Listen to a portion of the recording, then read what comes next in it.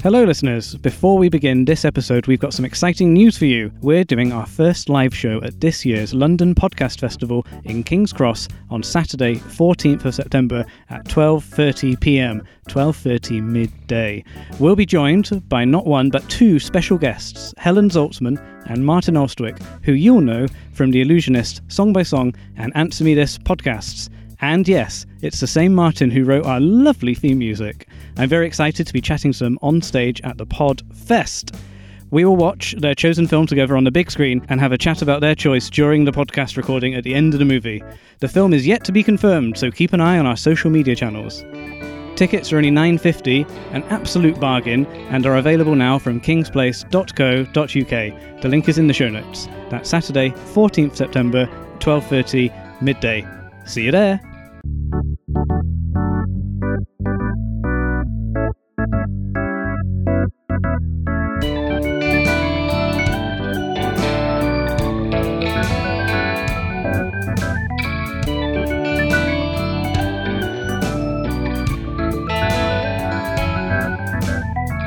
Hello, I'm Sam Clement, and welcome to the 90 Minutes or Less Film Fest. This is a podcast that celebrates films with a 90-minute or less runtime and is entirely curated by guests on this podcast. Today, we're joined by writer, director, and Star Wars The Last Jedi cast member Joe Cornish. Welcome, Joe. Thanks very much. I'm pleased you've given my full CV there. Well, it was important, you know. With the most important roles so prominently stated. He's one of the only characters in the Star Wars universe that's actually named after the actor who portrays him. It's obviously a very famous and powerful character and role, so thanks for mentioning it. I was lucky enough to go to a fancy preview of that film, and when we spotted you on screen, me and my seatmate Simon Renshaw, pod colleague, we looked at each other and went, "Oh my God!" I think you're the only people who've A, seen me, and B, reacted. Where was your fancy preview? It was at the Royal Albert Hall. I was there as well. That was the premiere, right? It was. It was weird on stage that all the filmmakers and the producers are accompanied by stormtroopers. Yes. So you think, wow, was this film actually made by the evil empire or the rebels? I think it was made. I think the Star Wars franchise has been taken over by the evil empire. On the evidence of the premiere. Oh, absolutely. I mean, they were everywhere. Benevolent people. You couldn't get a seat for the Empire.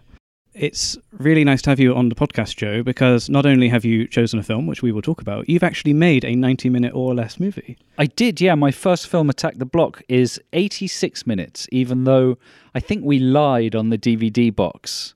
I remember when we put the running time on the DVD box, I said, sod it, just make it 90. Or make it, is it 83 and does it say 85 on the box? The screenplay was 90 pages. Right. And the rule is a page a minute, right? So I really wanted to make a 90-minute movie because I think when they're good, it's a very satisfying length. But Jonathan Amos, the editor, he cut it so tight in the end that it ran at about 82 or 83 minutes, and I felt really bad about it, weirdly. I thought, man, I've kind of failed. There's not enough story. But then I went home and made a list of movies under 90 minutes. I'd never really thought about it before.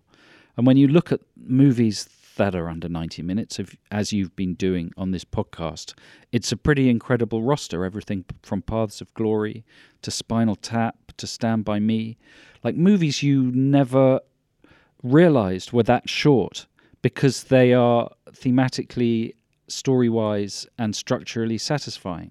Yeah. And you forget about a running time of a movie. You know, something I remember seeing Dances with Wolves at the cinema and being impressed about how that just whizzed by back in the 1920s or whenever that was. So it's weird, isn't it? When you're absorbed in a story, you stop sensing its length. You're just interested in its effect. Absolutely. I'm one of the reasons we started this was realizing that a lot of films that I really love are in a what is considered a short feature, but they have the emotional heft of something that could be 2.5 hours or whatever. And it's like, that's really good storytelling to take that character and for you to go on that journey with them and feel really satisfied at the end. And it's sort of a celebration, really, of artists who are working in a tighter runtime. Definitely. And there's also physiological advantages to it in terms of being able to sit comfortably for a limited amount of time. If you watch a movie with a group of people, which I know a lot of us do, and you're all sitting around, or it's the end of an evening, it's like 10 p.m., and you want to watch a movie, then a 90-minuter is or a sub 90-minute is a really good choice because it's light on the palate, isn't it? It's like small plates in a restaurant. It's fish and chips when you get like a lovely square of fish rather than the whole thing with the tail and the head that extends beyond the perimeter of the plate. the gold standard of the and the a fish and lovely chips little world. Jenga stack of chips. Oh, that's the one. Rather than a huge bucket of them. Someone actually mentioned Attack the Block when we did an end-of-the-year roundup where people were sort of doing very quick reviews of films they might want to choose. But one of the questions that our guest said was, I know Joe's got a new film coming out, The Kid Who Will Be King. I hope that's 90 minutes or less too. Well, I went the other way. And in fact, I think actually I might have overcompensated for my insecurity about the brevity of Attack the Block by going, because Kid Who Will Be King is 2 hours pretty much on the button. And some of the reviews... Like there was a review in the Sunday Times last weekend that said rambling. It was a very positive review. It said, Joe Cornish is exciting, uplifting, Arthurian adventure, ... occasionally rambling. And so, I think next time I will try and go between the two. But then I was looking at movies that are 2 hours, and E.T. is 2 hours and 1 minute. And E.T. weirdly feels like a shorter film, I think. You wouldn't anticipate that it ran that as long as... Because Star Wars is 2 hours 3 or 4, I think. Yeah, they're all just slightly over 2 hours, I think. Yeah, which is weird, because I thought that was a modern phenomenon. I sort of thought movies had got generally longer, which I think they have. I think your more typical sort of tentpoles, maybe franchise installments that come out over summer, they seem to be aiming for 2 hours and 20.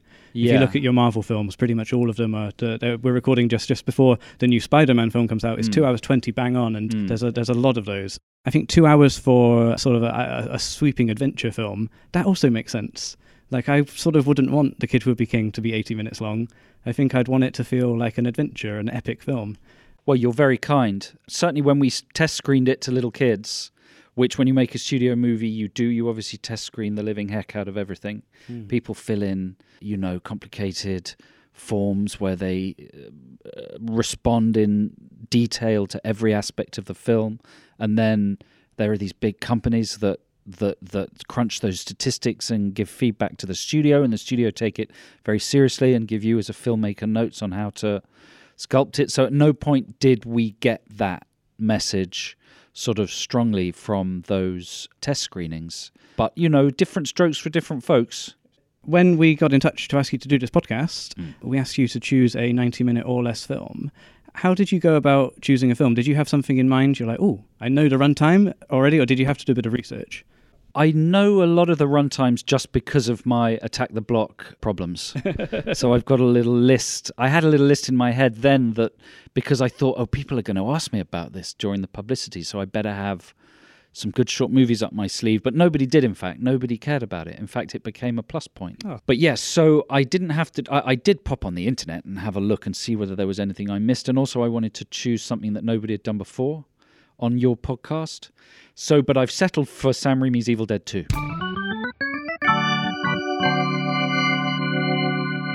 Evil Dead 2, 84 minutes long. It's one of my favourite back of the DVD blurbs we've had on the show.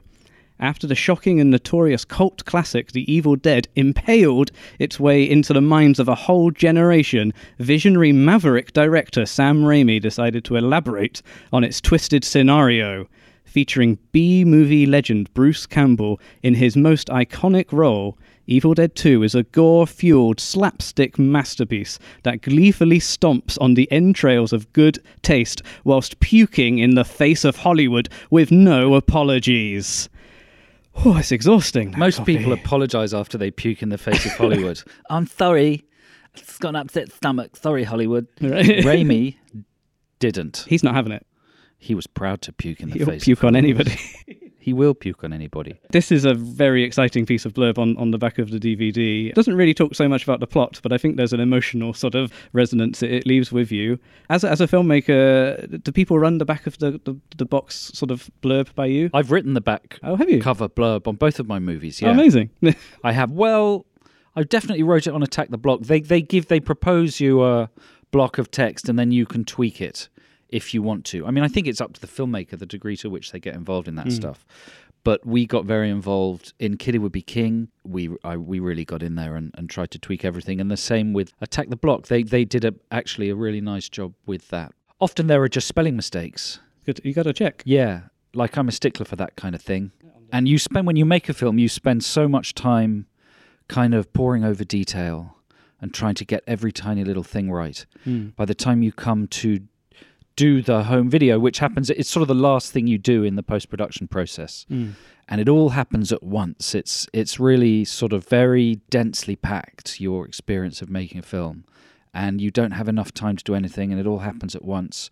But by the time the home video release comes out, you're in that mindset of being very pedantic. So I agree with you. I think it's important to get grammar correct and apostrophes correct. Correct grammar, correct apostrophes, spelling the actors' names correctly. Yeah. All of that stuff is it's very nice. It's also the first thing, if someone is in a DVD shop, there's still a few of those left. First thing they see is the cover, and the second thing they'll see is the back of the box. So you need to have, people's first and second impressions of your movie, the best they can possibly be. I agree completely. I do think, however, with The Evil Dead 2, it might, just to talk about the plot, might need to talk about it in a little bit more detail, because for all the hyperbole, there's not a great amount of detail on this one. What I totally forgot rewatching this film, how it starts, because it is sort of a very brief retelling of The Evil Dead. Do you know more about why that's at the start of the film? I do, yeah. He didn't have the rights, I think, to the original movie for some reason. And also, I think the original movie's shot on 16. Ah, yes. Whereas I think Evil Dead 2 is on 35. But I think it's mainly to do with the rights. He made a movie called Crime Wave after he made Evil Dead 1. And I think he expected it to be a bigger hit than it was. And it wasn't. He'd already written a screenplay for Evil Dead 2, so I think he sort of put that in motion. So it's there as a kind of cool recap for people who haven't seen the first movie, which was possible at the time, because particularly in the UK, it had a very troubled distribution history. Was it one of the video nasties? It was one of the video nasties. It was a sort of Mary Whitehouse cause célèbre, and it was really the victim of just idiotic conservative government, reactionary, moral panicky policies, and the Obscene Publications Act. That's a whole other thing, but it's a fascinating sort of period of just, like, when you look back on it from this day and age, of just utter pig-headed stupidity that you can kind of correlate with what they're attempting to do now with certain areas of the internet. Absolutely, there's the famous porn block. Yeah, just sort of completely wrong-headed policy making. Anyway, so there were a lot of people in the UK who weren't able to see Evil Dead 1. Not that would be why he put his recap in. Yeah. I think they were hoping to make it a bigger theatrical success, so they wanted to bring everybody up to speed. And of course, the story in Evil Dead 2 picks up from the end of Evil Dead 1, so it's important to know what happened before in the cabin of horror. If you're watching Evil Dead 2 in a sort of a self-contained sort of space, it makes total sense. A couple of years ago, there was a remake of Evil Dead, which Sam Raimi produced, directed by Fede Alvarez, and I did a marathon of 1, 2, and 3. When you watch Evil Dead and Evil Dead 2 back to back, it's a bit jarring. Why so? Because you have the whole film for about 80 or so minutes, the Evil Dead. The whole Evil Dead trilogy is less than 90 minutes long as well, which is a joy, each film. None of them are longer. Evil Dead 2 is the longest, I think. But yeah, so you see, 80 minutes of Bruce in the cabin doing all that stuff with his girlfriend, and then you go to Evil Dead 2 and then you see it all again, but in 5 minutes. But and different, right? Because a couple of cast members are missing and it looks nicer, doesn't it? It looks a hell of a lot nicer. Yeah. You're right, the 35mm photography, I think they've really managed to sort of buff up over the years and preserve, and it looks so crisp. Not that is what you're looking for in an Evil Dead movie. This is true. I mean, what's incredible about both the movies, but particularly the second one, is just this smorgasbord of technique. It's got more different techniques in it than I think, I don't know, I don't want to say something hyperbolic, but it's got a lot of different techniques in it. Stop motion, miniatures, cloud tanks, puppetry, prosthetics, tilting the set on its side, just every possible inventive, hands-on thing you could possibly do. And the other joy of it is that it's one location, like 1, 2, 3, 4, 5 actors. Yeah. And it just feels like something you could do with your friends. Yeah, no, absolutely. If you had friends that were committed enough. That's the joy of Evil Dead 1. And I think in Evil Dead 1 it did come down to just Sam and Bruce on their own. Everyone else buggered off because they couldn't deal with it anymore. Oh, wow. And it was Sam and Bruce and the camera and maybe a few other people who were really hardcore.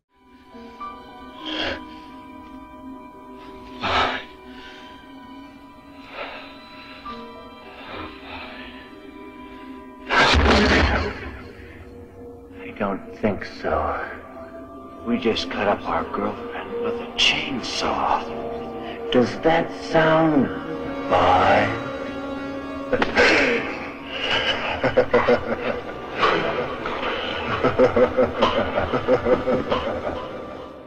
Do you remember when you first saw Evil Dead 2? I do. I saw it at the Scala. So the Scala Cinema had a special preview of it in 1987. Oh, yeah. And me and Adam Buxton and our American friend Chad Arkansas, who was an American exchange student, I think we were just dabbling in hashish.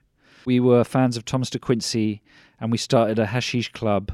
That's not true. We were just idiot late teenagers. So I think we were a bit stoned, and we went to this big preview screening at the Scala in a packed house. And for our generation, the Evil Dead 1 was notorious.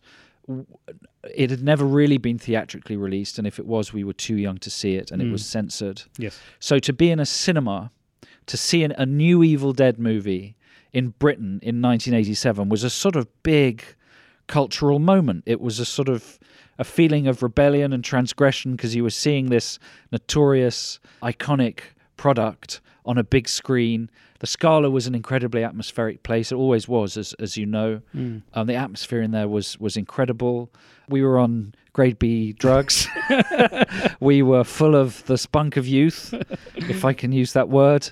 And so it was a really, really memorable trip to the cinema. And it is the most densely entertaining, non-stop. Like, one of the things I love about it is the use of dry ice and wind machines. It's like a movie set on a speeding locomotive, because every time you look out of the windows, this smoke is rushing by as if the cabin is actually traveling. So the whole thing is so kinetic, has so much, what's the word to it? So, I don't know, just forward propulsion to the storytelling.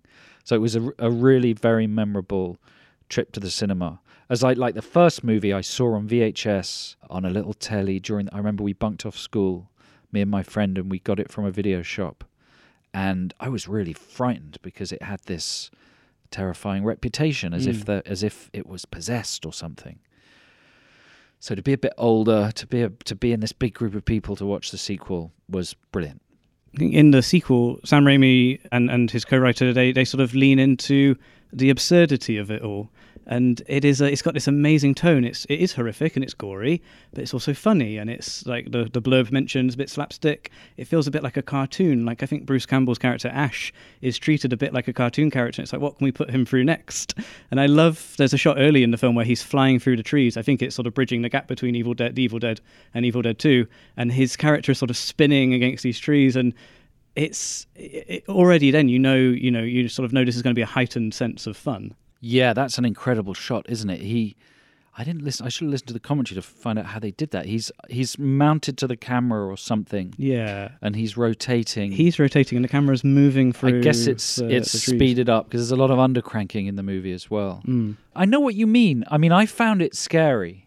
I think back in the day, because the first movie had this incredible reputation. You got to remember, I was only a child. I was like 13, 14 when the first movie came out. And the world was a different place. It was possible to limit people's access to horrific imagery. That sort of thing was much, much more controlled than it is now, where you can see whatever you want, whenever you want, in terms of grotesquerie. And it was a much more controlled feed of that sort of imagery. So when a movie like Evil Dead came out with the reputation of it being banned, and it was corruptive and it was shocking, and that tagline, that the ultimate experience in grueling terror, and Stephen King's quote that was all over it. Well, he was a big fan, wasn't he, of the Evil Dead? Well, he helped the Evil Dead 2 get made, right, I think. He called Dino De Laurentiis and said, "Oh, you've got to finance this movie." He was working on Maximum Overdrive with De Laurentiis at the time. But I'm just trying to kind of communicate the cultural force it had. So even at the time of its release, the second one came with that same feeling of trepidation and anticipation, and that you were going to see really hardcore shit. And it does have some quite... It delivers. It really delivers. And you're right, in retrospect now, it seems very puppety and kind of Meet the Feebles-y and gibbery and gelatine-y and not hard. But, when we sat in that cinema, it felt more like a kind of far-out horror film than it did a slapstick film. But when you get to the bits like the possessed hand and all the chainsaw shit, where it does start more than the first film stepping over that line into high comedy, it was so pleasurable because it was kind of like a release. Well, it's important though. I mean, in terms of it's 84 minutes long, and it feels like it's sort of firing on all cylinders from the get-go. But you're right, in terms of what Sam Raimi and the guys show us, it starts off with some quite horrific imagery with Ash's possessed girlfriend and stuff, but then it does go into that moment. I love the sort of the relief you get when Ash is in the cabin on his own and things start to get a little bit weird. First of all, he's possessed, of course, and then he breaks that. Then the rest of the house becomes possessed and the animals on the wall start talking. Yes. And there's this one of my favourite shots in the film is when he's going maybe a little bit crazy. There's an angle poised lamp which starts to move up and down, and Bruce Campbell sort of does the exact same movement. And because he's an amazing actor, but he's got this amazing frame, and him doing an angle poised lamp impression really, really cracked me up the other day. It's really good, that bit, isn't it? The sound work in the movie is amazing. It really is an incredible little film school, I think, for anybody who's interested or starting out making short films with their friends or whatever, or a little feature. Just like I say, all the different techniques they're using and the resourcefulness with, it's a low budget movie, all set in pretty much one house. Just the resourcefulness with the equipment they have and the lo-fi technology they have. So for a lot of that stuff, they use an anamorphic lens, but don't stretch it back out again. You know, an anamorphic lens compresses the image so that you can then stretch it to make it widescreen. They stick an anamorphic lens on, but don't decompress it, so everything is sort of distorted, and they do this wonderful sort of tilty, curvy, circular move on it. And the other, to get tediously technical, the other really interesting thing about the movie is eye lines. Yes, because if you ever make a film, you realize that eye lines are your master, and the direction each character is looking in every shot must connect to the connecting shots. So it's a very kind of boring but ultra important thing when you're standing on a film set to make sure the eye lines are right. And just the eye line work in that movie is absolutely brilliant, because there's often montages of super abstract shots, but you always know where everything is and where the characters are in relation to everything else. And if you broke that logic, none of that would work. So on a basic film language level, it's really, really on point, even though they're doing these super bizarre different sorts of textures, you know. Legend has it that it was written by the Dark Ones, Necronomicon Ex Mortis, roughly translated, Book of the Dead. The book served as a passageway to the evil worlds beyond.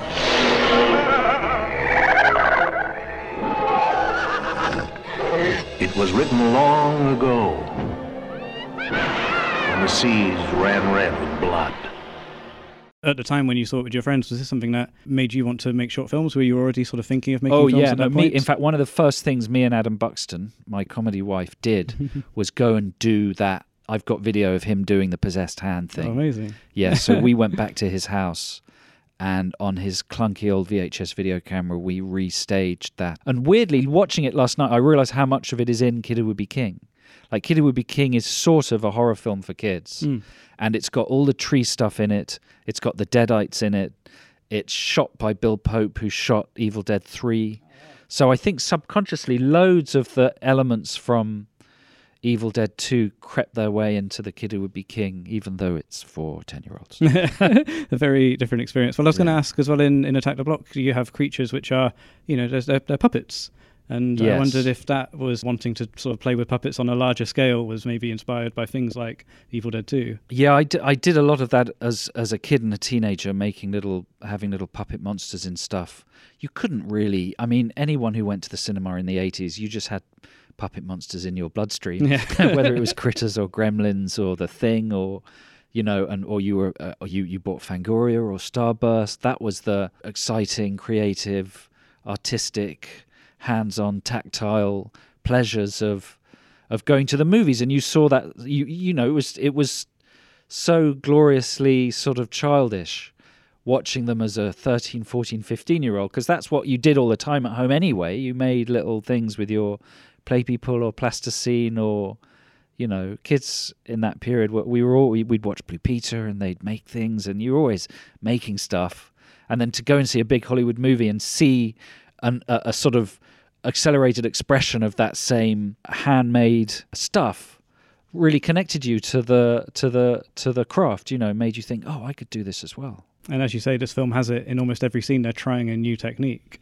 Yeah, stop motion, loads of prosthetic stuff, loads of really clever physics stuff. I mean, the other thing that's brilliant is the transitions in it are all brilliant, like the spade coming into the lens or a big burst of smoke underlit so it just feels like a wipe.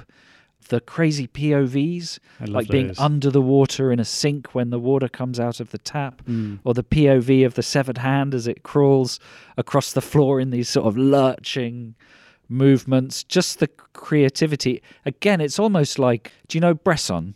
So A Man Escaped. Like there's an amazing French film called A Man Escaped, which is all set in a prison cell, and it sort of gives it articulates the argument for things that are cinematic not being to do with scale or beautiful landscape shots. To be cinematic is about building a visual sequence wherever you are, and A Man Escaped is sort of brilliant because it's one guy in a prison cell, yet it's the most cinematic bit of storytelling you can imagine. The tiny little slither of view he gets of the prison yard, trying to carve this hole in the wall with a spoon. It's so cinematic, but yet it's on such a small scale. The same could be said of Evil Dead 2, that's incredibly cinematic, even though it's 5 people, a cabin, and not much else, a bunch of trees. I think one of the things that helped, whilst there is a lot of fantastic effects in this film, all of the cast really sell it. Like, they look horrified, and there's so much screaming in this film, which I really picked up. Had to turn the volume down a little bit when I was rewatching. They really sell it. You know, I think now, especially watching it, you know, in 2019, you can maybe see some of the joints, but I think it holds up really well. It's their reaction that makes it wholly convincing, and I think they do such a good job in what looks like maybe quite an intense shoot in such a small location. I agree. Apparently, their production office was the house from The Colour Purple. Oh, really? So they shot it in the same area of America where they shot The Colour Purple, and that sort of painted white house from that movie is where their production office was based. I sound like an expert, but I just read this on Wikipedia last night. And they shot it in a school gymnasium. Amazing. Yeah. Well, they must have made a serious mess. Yeah. The amount of like gallons of blood that are being sprayed around, and gunge and gore. And another thing they did is they made the blood different colours in order to try and avoid an R rating. Which is something they do in, of course, Flash Gordon as well, where Clytus bleeds black blood and some of the lizard men bleed green blood in order to keep it PG. But I think they failed. I think the sheer quantity of blood pushed them into an R. In terms of the structure of this, I quite like how we go from, you know, Ash going through quite a horrific thing to Ash being on his own for a while. And I think they come into the cabin just at the right time to sort of let Ash take the pressure off him a little bit, but also to move the film forward, because we get into a bit of Ash playing with various bits that he can do by himself, his hand and all that sort of stuff. Well, the pace is very good, isn't it? Because you can really tire out an audience. Even in 80 whatever minutes it is. Absolutely. You could exhaust an audience, but the pacing's really good. The sort of peaks and troughs, the bits where it accelerates, the bits where it's calm. It's constantly throwing new inventive stuff at you, but it's not sort of obnoxious or exhausting. And, you know, I think that's one of the things that really makes it so superior, and you can see why he's gone on to be such an important and brilliant director of such huge movies, because his respect for the audience and his control of the pace and stuff is all on display there, don't you think? I think absolutely. I think this is like, you know, it's not fair to call it a showreel because it's way more than that, but he shows his whole range and he can do so many things. So it makes sense that he, you know, can do a Wizard of Oz film for Disney, and he can do a Spider-Man film, and he can do, you know, some of his more like Darkman and, you know, some of his more closer to maybe his own style stuff, but on a bigger platform. I met him a few times with Edgar. We went to a party at his house. Oh, wow. Was it a 4th of July party? It was a good party. The Coen brothers were there. I talked to the Coen brothers. They'd seen Attack the Block, which was very rewarding. And he had fantastic oranges, Sam Raimi. Delicious orange grove. Sent us home with a bunch of oranges. We also visited him on the set of Spider-Man 2. Edgar and I. So that was interesting to watch him direct. Very, very sweet, personable, kind, friendly man, exactly like you'd hope him to be. We are the things that were and shall be again. Stats of the book. We want what is yours. Life. Dead by dawn. Dead by dawn. Dead by dawn. Dead by dawn. Dead by dawn. Dead by dawn. Dead by dawn. Dead by dawn. Sam Raimi's gone off and he's done very, very huge Hollywood films, but it feels like Evil Dead is still something that a lot of people associate with him and something that people are still a fan of. Like, they're still making the TV show Ash vs. the Evil Dead, and there was a sequel after this and then a remake and stuff. Why do you think Evil Dead has had this long life? Well, I don't know, because it's really good. Yeah. Because it's pretty unique. And it's really, really good. It's true. It's been, I think it's one of the most reissued movies ever, like in terms of especially the first one, in terms of all the different editions it's available in, like rubbery Book of the Dead versions. And yeah, because it's so dense with invention and technique and character. It's a real Pandora's box of entertainment, isn't it? Because there's so much beyond the film, just thinking about how they did it. Yes. And then there's so much interesting cultural history attached to the first one, particularly in this country. Like I say, it has such a sort of aura around it, for my generation anyway, because of the controversy it caused and how difficult it was to see. It becomes this sort of unicorn-like figure in the film world, you know. Yeah. Have you seen it? No, I can't get hold of it. Yeah, a little bit like Clockwork Orange used to be. This sort of thing that you had to make a real effort to see it. So you committed to it in a way that, you know, you wouldn't necessarily have to with a film these days. With the Evil Dead, with the first movie, it was, can you deal with this? That's what it felt like to me as a kid. Hereditary had a little bit of this. That's true, yes. But are you robust enough to endure this, to get through to the other end of this? Yeah, I think the last film that had that was probably Hereditary. But it is sort of a challenge to the audience, really. You know, can you handle this film?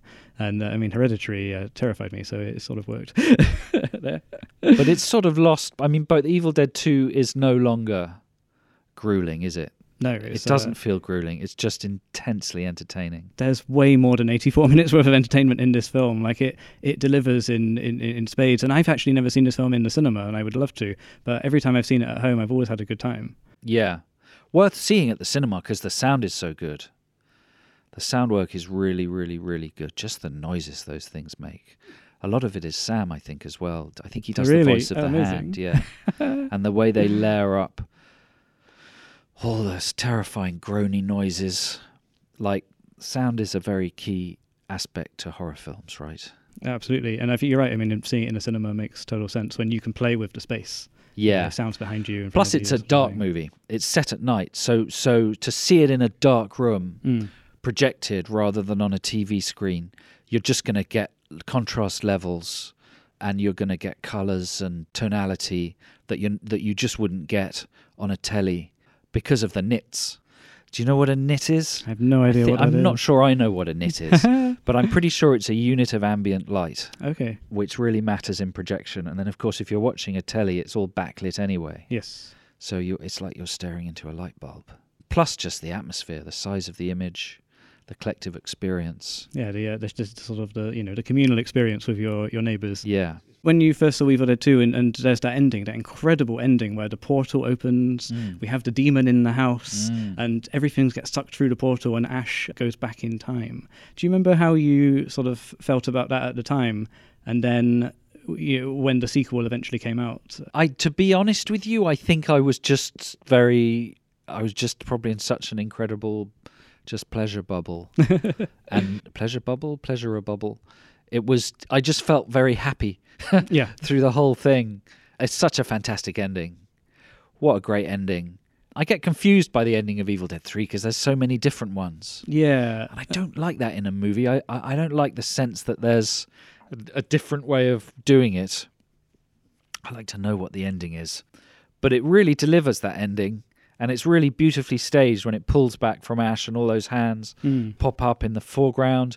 And it's also just the production value never stops giving, does it? You got all these medieval knights. So there's that crazy winged demon who, Of course, again, yeah. we do a sort of version of in The Kid Who Would Be King. You've got, like, is he... Yeah, it just keeps on giving. And then it ends really abruptly on that sort of cliffhanger ending. It's so good.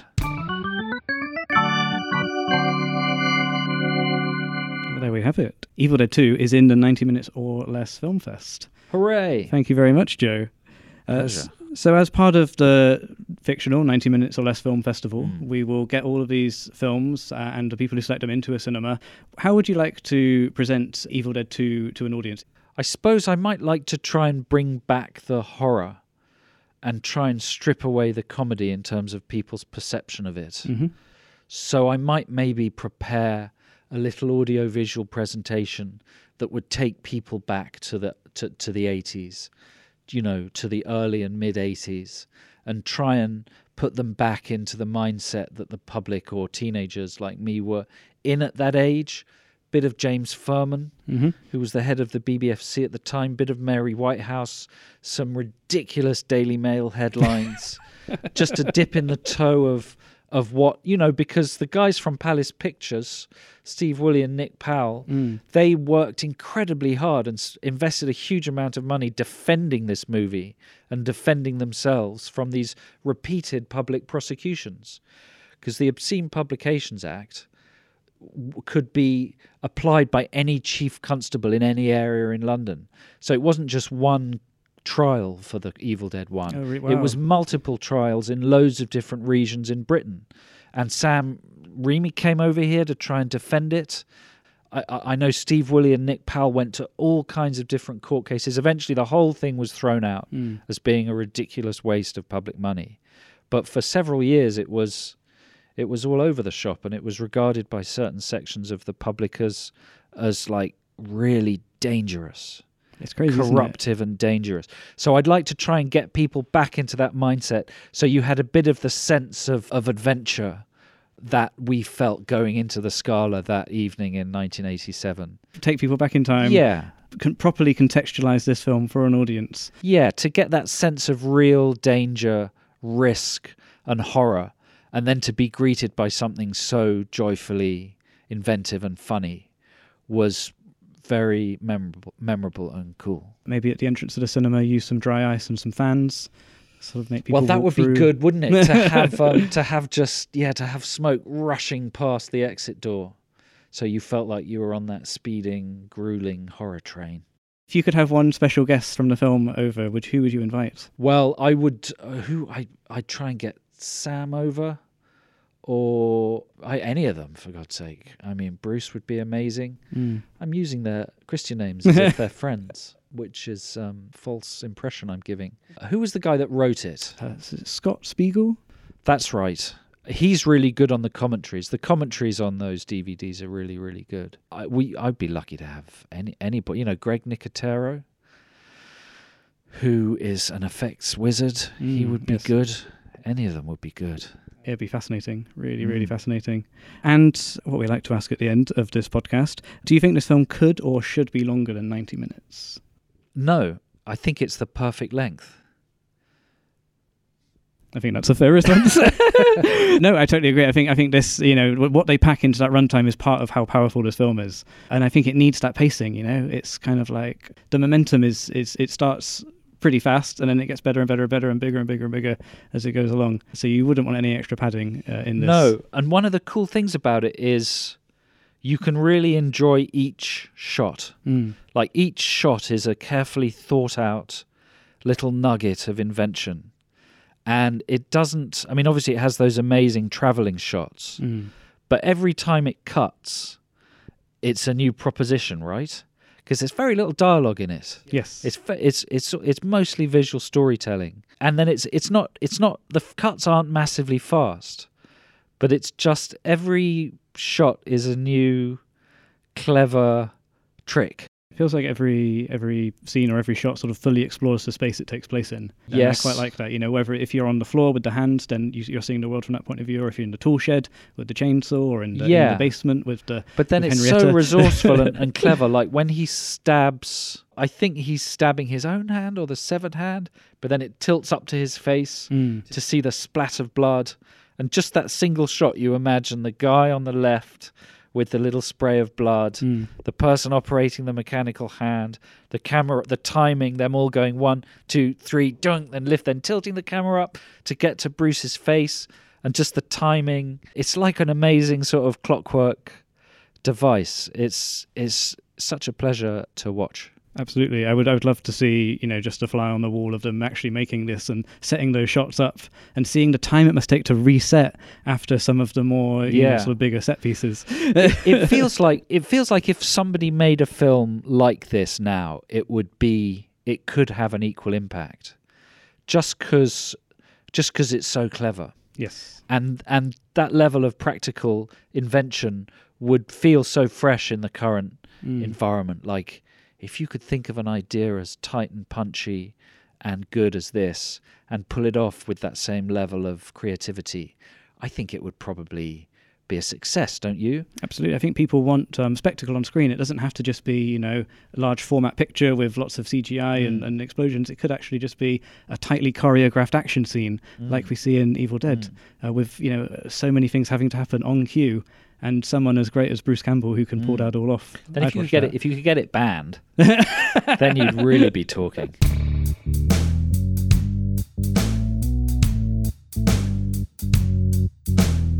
Well, thank you so much, Joe, for talking to us today. Thank you for having me. Evil Dead 2. Where can people find out what you're up to on the internet these days? Well, thanks for asking that, Sam. And you're asking that because I have, last week, I started an Instagram page, Mr. Joe Cornish, and I feel slightly ill about the whole thing. I just did it for fun. I've never had any internet presence ever before. And in fact, I was talking to Louis, my friend Louis and Adam the other day, and they're both discussing pulling out. Really, right? of all social media, just as I dip a toe in. I just thought it would be fun to post a whole lot of behind-the-scenes photos and archive stuff I've got from my films and stuff. So yeah, that's my sole internet presence, and at time of recording, I think it's about 7 days old. I haven't publicized it in any way. You're supposed to hashtag other people's. There's lots of rules. I can't be bothered. But as a result, I think I've got 304 followers, but they're very special followers. I feel very covetous of them. So that's where you can find weird business from me. Apart from that, you're in trouble. There's nothing. Well, I highly recommend checking out your Instagram page, especially if you've seen Joe's Films, listeners, because you've got some really great behind-the-scenes stuff. And The Kid Who Would Be King is out now on DVD, Blu-ray, and 4K UHD Blu-ray. Is that what they call them? Yes, Ultra HD. Got a very good review on my favourite site, Blu-ray.com. Oh, I love Blu-ray.com. Yeah, that guy's really good. And we worked hard on that sound mix. We, work hard on the movie in general, but particularly on the Atmos mix. And it got a really nice review from that website. Thank you, Joe, and thank you, listeners, for listening to this podcast. Please do subscribe on Apple Podcasts and leave us a rating or a review. If you like, it'd be very nice. As a new independent podcast, it really helps. And thank you to everybody who has rated us already. We are doing our first live show at London Podcast Festival on 14th of September in King's Cross. Tickets are on sale now. Check the show notes for details. We'll be joined by special guests Helen Zaltzman and Martin Austwick from Answer Me This, The Illusionist and Song by Song podcasts. And finally, you can contact us on social media also at 90min Filmfest on Twitter and Instagram. And we have a website with transcripts of the episodes at 90minfilmfest.com. The show is produced by Louise Owen and me, Sam Clements. The show is edited by Luke Smith. Our music is by Martin Austwick. And our artwork is by Sam Gilby. We'll be back in a couple of weeks. Thanks again, Joe. See you later. Bye.